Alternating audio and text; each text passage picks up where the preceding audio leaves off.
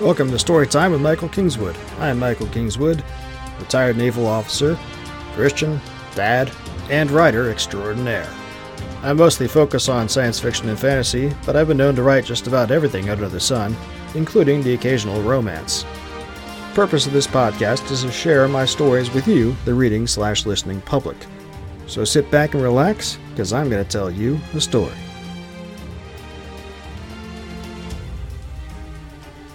Hey friends, I'm Michael Kingswood. It's story time. And unlike the last couple weeks, we're actually continuing on with a new story from Stories from the Great Challenge. This week we are doing story number 27, which is a modern setting story. It's called Santa Fe Station, and it's actually set here in San Diego, because I might as well write about the town you live in every now and then. It's kind of mystery-ish, and you'll see when we get to it. It's a fun little story, I think. So we'll get to that in a minute. Hope you enjoy it. Of course, I wrote it. I'm reading it, which makes it doubly awesome. Have fun. Talk to you on the other end.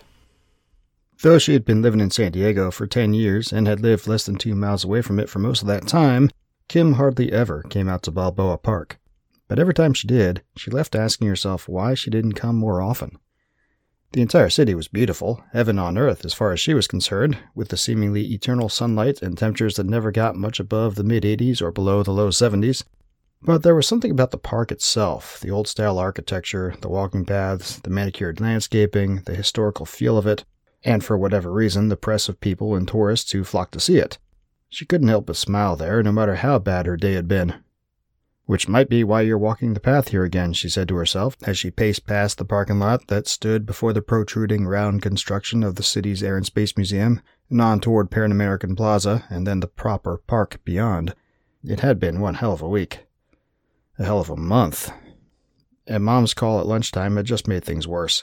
So much worse that she had been unable to focus at all in her job as a paralegal in Benson & Wigger, the law firm she served with for the last 5 years, in their expansive offices downtown, just a few blocks away from the park. So she'd begged off, taken half a day of leave, and practically fled up the hill to the park, a walk she hardly ever made anymore because of the number of homeless who had taken to using the streets on the east side of downtown away from the waterfront as their living and bedrooms. But she barely noticed it today, barely noticed the ache in her feet from walking the nearly mile and 100-some feet of elevation change from her office to here in her business pumps. Her mind could only find one focus the whole way up. Cancer. Stage 3, Mom had said. Might be operable, but the expense.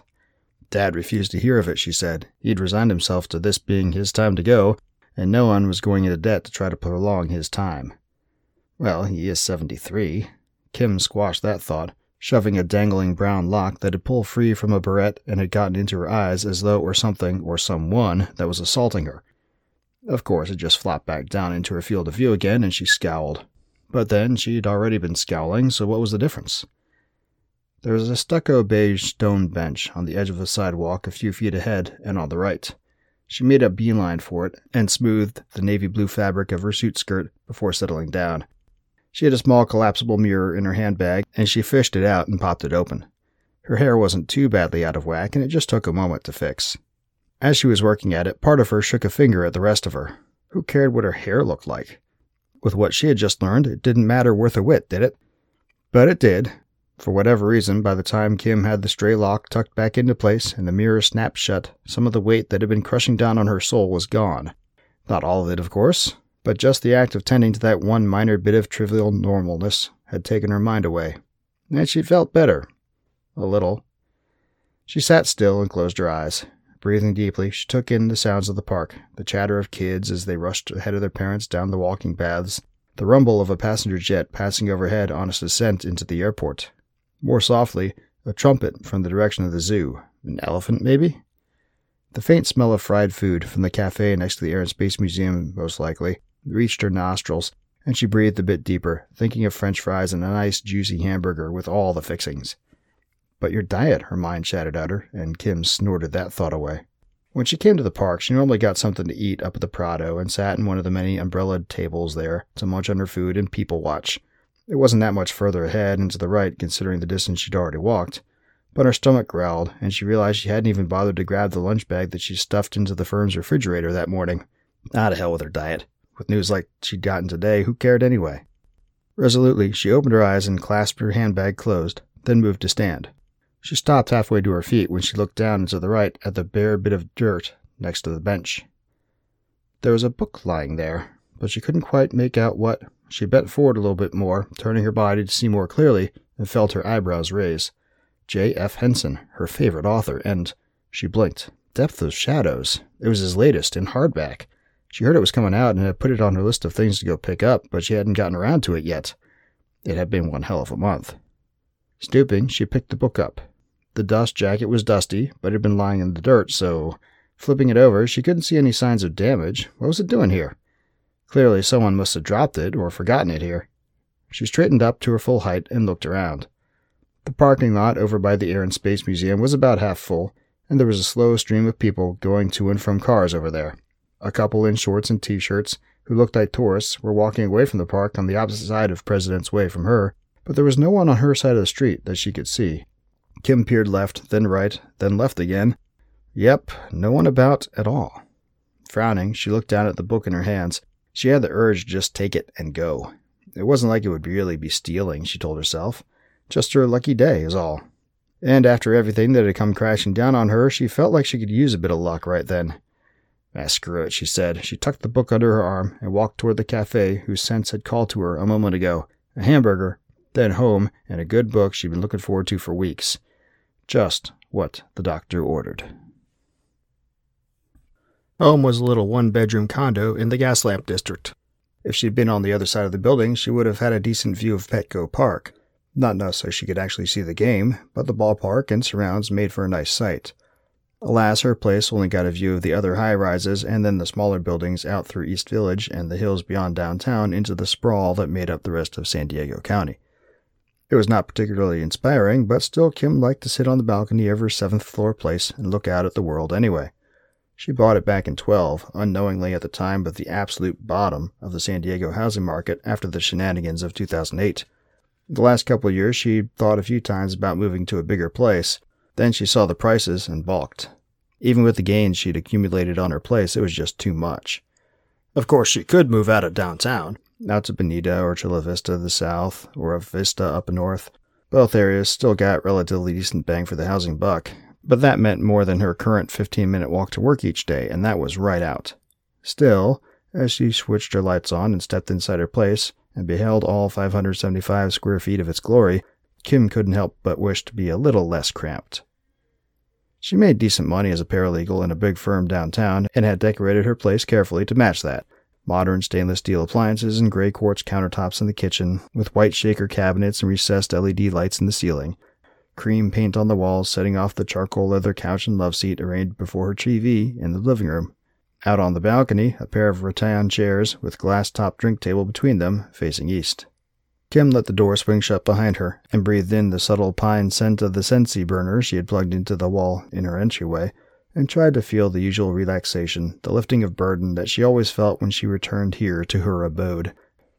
No such luck. Not that she really expected it. Though she tried to set her mother's news from her mind during her late lunch, she had only marginally succeeded, and then on the Uber ride back home, the dread and anguish returned full force. Now, looking around at the reproduced art on her walls and the sterile cleanliness of her kitchen, she couldn't feel anything but desolate.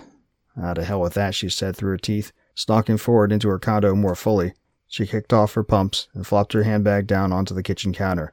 Then, eyes firmly on the sliding glass door leading to her balcony, she stalked across the living room, found book in hand.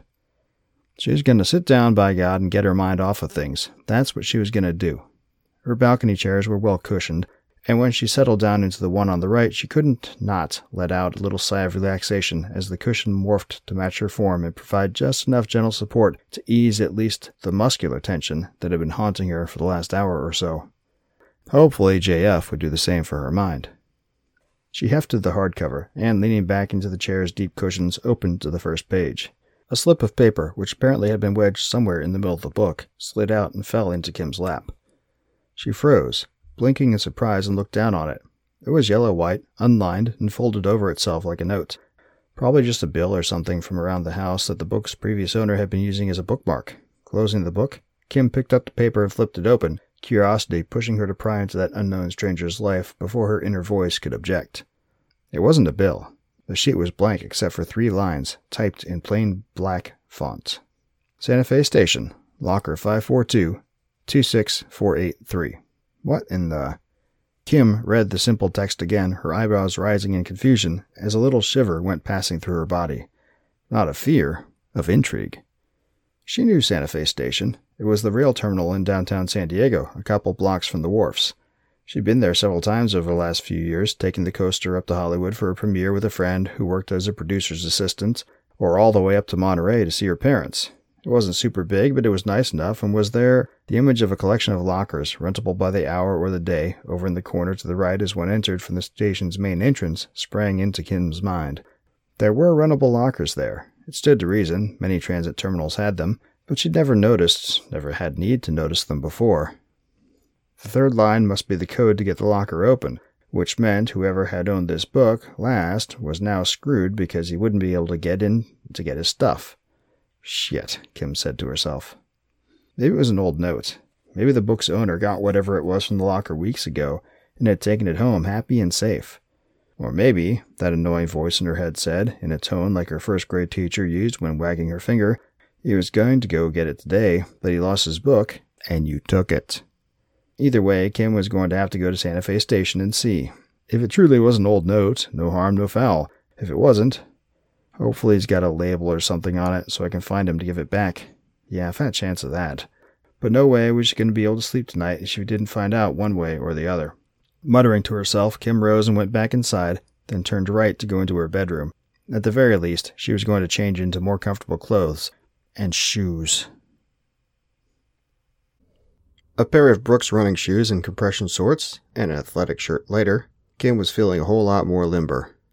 She descended the elevator to the ground floor and exited her building, then turned left toward the west and the waterfront, 6 blocks away, and toward Santa Fe Station.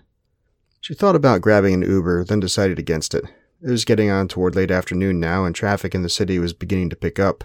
It wouldn't be full-on rush hour for another hour or so, but even still, she hated sitting in a car in traffic. Walking would be slower, but at least it would feel like uninterrupted progress. Besides, she needed to think about what she was going to do if her hope was wrong, and whatever the book owners had left in that locker was still there for the taking. She couldn't just take whatever it was, that was for sure. A book was one thing, this was likely something much more substantial. But how to find the owner, or if she did, how to explain? She halted before an orange hand and electronic voice saying, "Wait, wait," at the intersection of 4th and Broadway, and shook her head. She didn't need to find the owner. She could just go to the lost and found in the station and turn it in there, or go to the cops and let them handle it. No need to get any further involved at all. That made her feel better, and as the crossing signal turned to walk and she started across the street, she felt her spirits buoy for the first time all day. Her pace quickened, and she was practically whistling as she hurried the last few blocks to the station. The relief from responsibility was like a drug, it felt so good. Santa Fe Station took up the entire block between Broadway and B Street on Kettner Boulevard. It was constructed in Southwest style with yellow-beige stucco siding and a red-orange roof. Surrounded by towering skyscrapers on all sides, it seemed a diminutive throwback to a long-gone era as she walked up to it. Inside, it was neat and clean, and well lit by lamps in the ceiling shining down onto polished tiles. The ticket window had row upon row of wooden benches in front of it, just like in the movies, and there were 6 people sitting in those benches, waiting for a train or for someone to pick them up. It being Southern California in September, no one had a jacket, and only one had long sleeves. No one looked over when she entered, and she was just as happy they hadn't. She didn't spend any time looking them over either. Just turned to the right toward the 3 rows of rental lockers, stacked 3 high, that took up space in the rear corner at the end of the station's lobby in that direction. It had been a while since Kim had last used lockers like these. Back then, you inserted your coins into a slot and pulled out a little orange-handled key, which you could then use to unlock the locker when you were ready to get your stuff. But as she approached the cluster of lockers, Kim could tell that's not how these ones operated at all. Each had keypads above their locking mechanisms, which she would have expected, hence the code in the notes. The keypads were colored orange, though. Had to keep up tradition, Kim supposed. It didn't take long to find the locker. There weren't that many lockers to choose from, and well over 2/3 of the available lockers were obviously unlocked and empty. For that matter, why number it 542 and not just 27? That would make more sense. Not that it really mattered. What mattered was, crap, Kim said to herself as she stopped in front of the locker in question. It was the middle locker in its column of 3, and it was shut, and clearly locked. Could be someone else had put her stuff in this one after the book owner got his. It could happen, right? Yeah, right, she said. With no small amount of trepidation, she keyed in the code from the note. The locker made a metallic click, then the door swung open ever so slightly. Drawing a quick breath and forcing butterflies down in her stomach, Kim reached out and swung the locker door open the rest of the way. There was a bag inside, brown leather with 2 leather handholds on either side of a zippered closure that ran all the way down either side of the bag's body. It looked like the kind of bag a doctor would use for a house call in one of those old movies. Curious, despite the growing certainty she had just unknowingly screwed somebody, she inched forward and took hold of the bag, pulling it partway out of the locker. There was no lock on the bag itself, the zipper was free to move, so she unzipped it. Green paper, in neat stacks, bound by yellow paper wraps at their center, struck Kim's eyes and she gasped, then closed the bag up tight. Then looked left and right. Surely someone must have seen, but there was no one anywhere near her. She looked back at the bag again and inched it back open. She must have been imagining things. Nope. They were bundled $100 bills, stacked neatly together and wrapped in paper with 10,000 stamped on the wrappers. She did a quick count. 2, 4, 6, 8... There was $100,000 there. What the hell is this? She breathed, then looked around again. Still no one, not even a security camera that she could see. Nervousness battled with excitement, then elation. $100,000! Then no one would ever know she had it.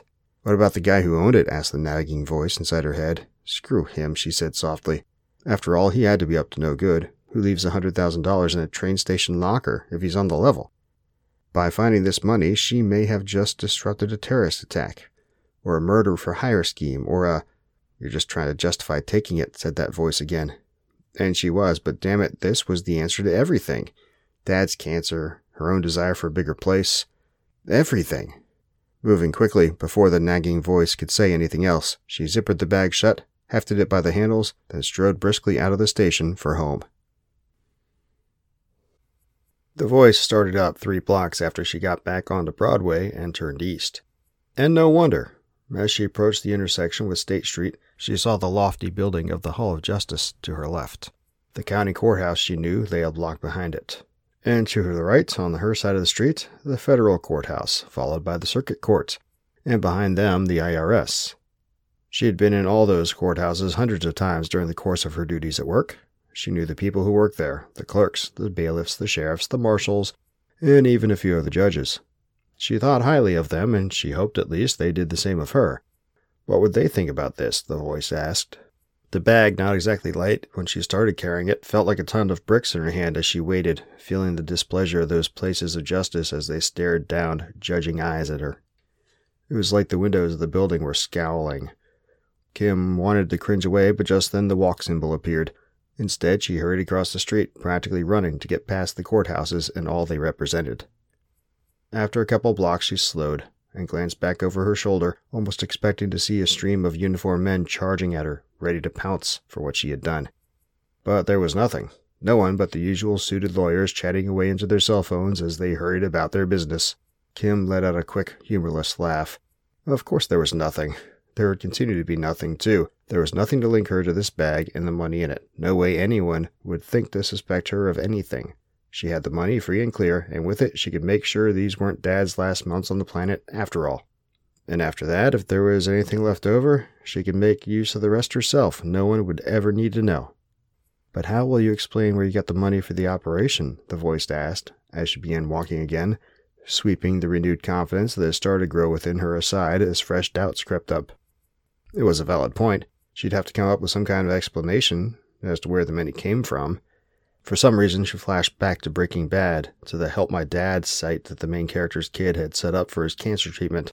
How he had used that site to funnel his drug money to himself cleanly. Maybe she could do something like, "Oh, great idea," said the voice, "money laundering. Make it an even greater federal offense, why don't you? And do you have any idea how to really do that at all?" No, Kim had to admit to herself she didn't. She had no idea whatsoever. "Well, fine," she said under her breath, "but I can figure it out. Start with small things. Pay with cash for small things. Things are easy to explain, then sell them, or something." Or something. This was going to be more complicated than she initially thought, but she could do it. She needed to do it.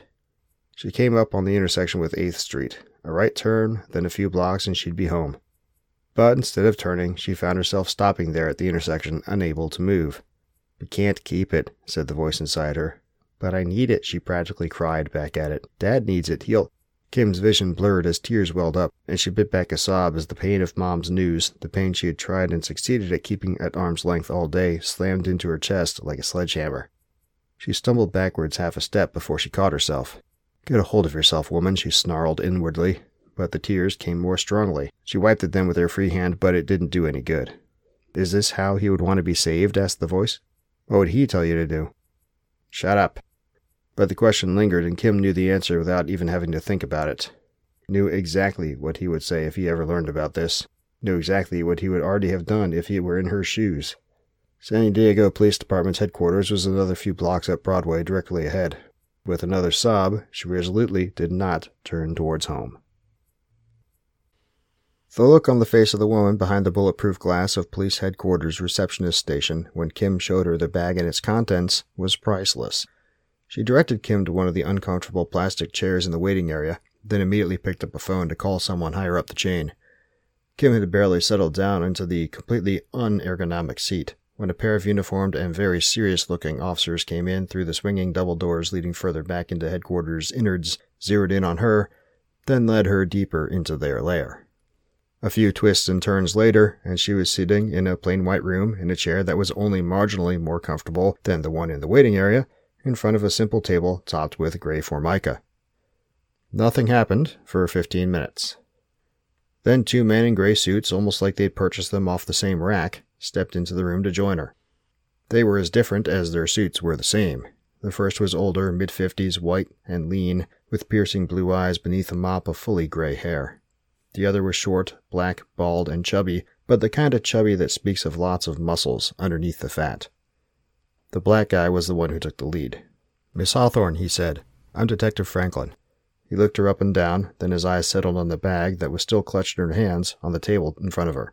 Then he gestured toward the other man. "This is Agent McKenzie. Why don't you tell us what happened, please?" Agent. So the guy was a Fed. Kim zeroed in on him for a second, but found she could not meet his gaze for long. It was like he was staring deep into her soul. Instead, she looked down at the bag, drew a deep breath, then told them everything that had happened since the park. There was silence after she finished. When it seemed like an entire minute had passed without anyone saying anything, she looked back up to see the 2 men looking at each other. It was like they were engaged in a battle of wills or something. But finally, after another several seconds, Mackenzie broke the silence. Letting out an explosive sigh, he threw up his arms as though in surrender, then turned to look at the wall next to him. "Damn it," he said, sounding not angry so much as annoyed, but also amused?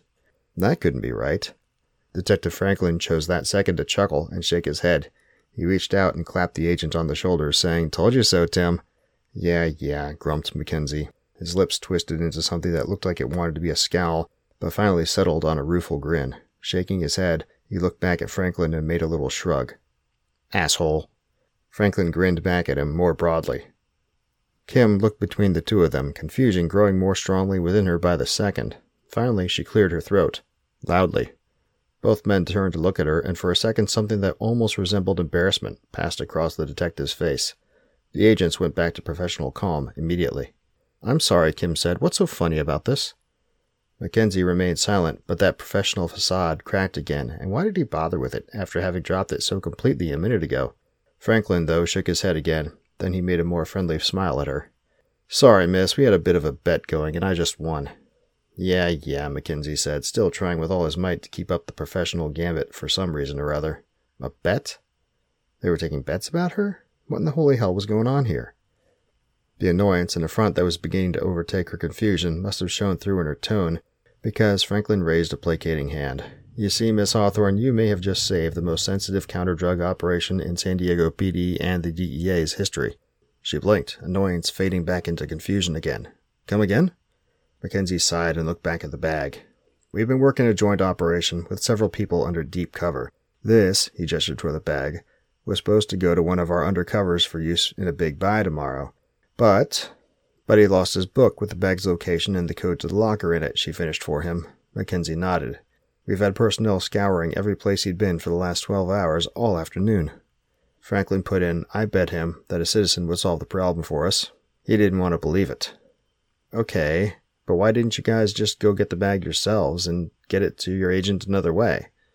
Mackenzie shook his head. Because we didn't put the bag there. The money came from another party who handles the money. We have another undercover in that organization. He recorded the bill serial numbers and put a tracker in the bag, but he wasn't involved in placing it. No one but the person who delivered that note, and we don't really know who that was, knew where the bag actually was. He paused, then added ruefully, until you found it. Recorded serial numbers? Tracker in the bag? Kim shook her head. Guess I'm glad I didn't keep it then. She laughed to show she wasn't being serious, but both lawmen looked at her sternly. Whatever humor they had a moment ago, gone. Yes, said Mackenzie. Yes, you are. These are not the kinds of people you want to be stealing from. Kim swallowed. Then she pushed the bag away from herself toward them. Well, I'm just as happy to have it out of my hands then. Do you need me to make a statement, or... Franklin shook his head. No, we just assumed this didn't have a formal record, if you understand. Playing a little CYA. Well, Kim supposed she couldn't blame them for that. It was, come to think on it, a rather embarrassing screw-up to make. She nodded. I can keep a secret. Good, Mackenzie said. He stood, and so did Franklin. Assuming that meant the meeting was over, Kim did the same. Seriously, though, Franklin said as he held out his hand to her. Thanks for your help. They shook, and she found his grip firm but gentle. Mackenzie's was just firm. My pleasure, she said.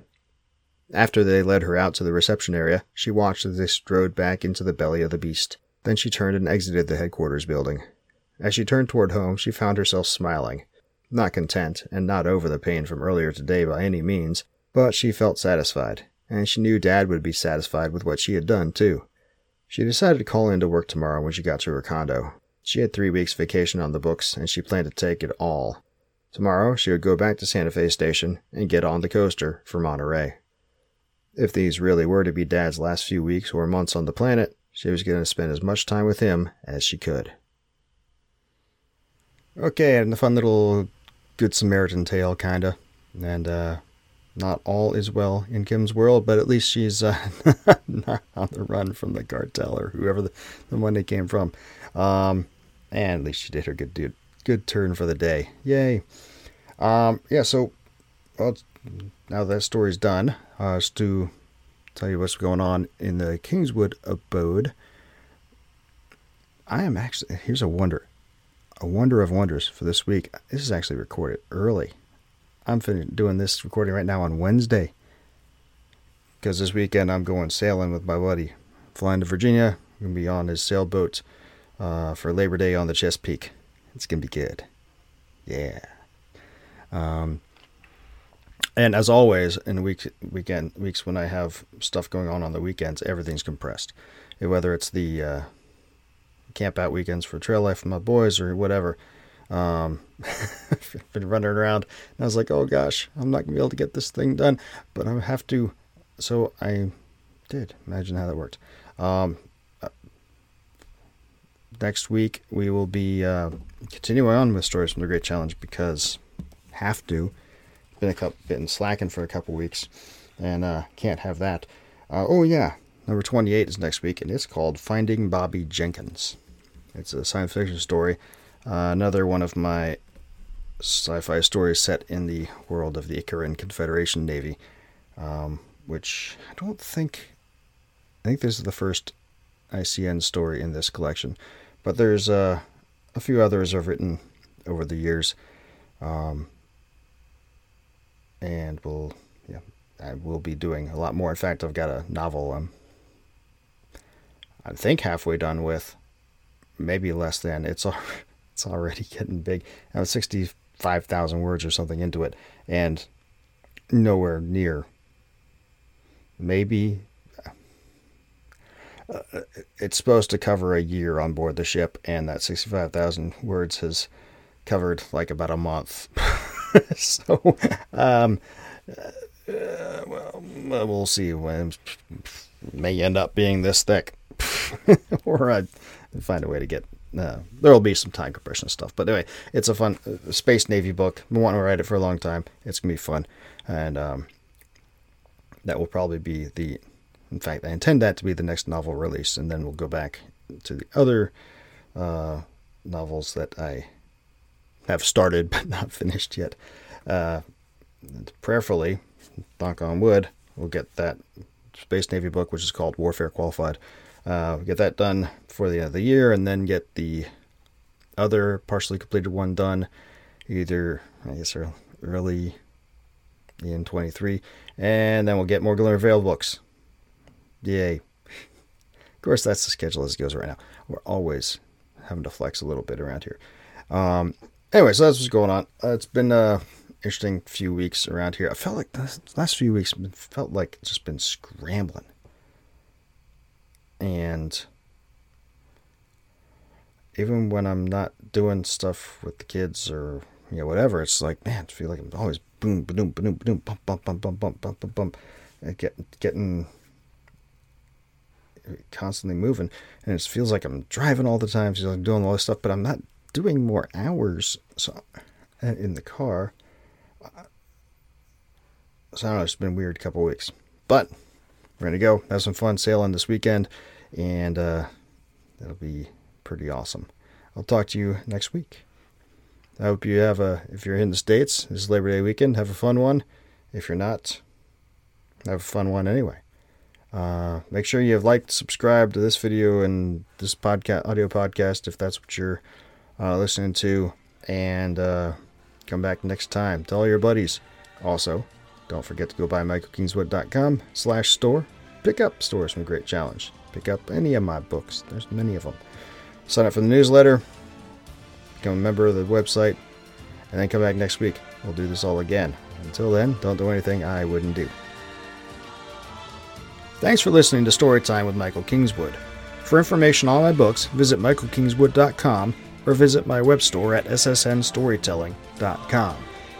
My books are all available through all the various e-tailers, but buying direct from me nets me the most profit.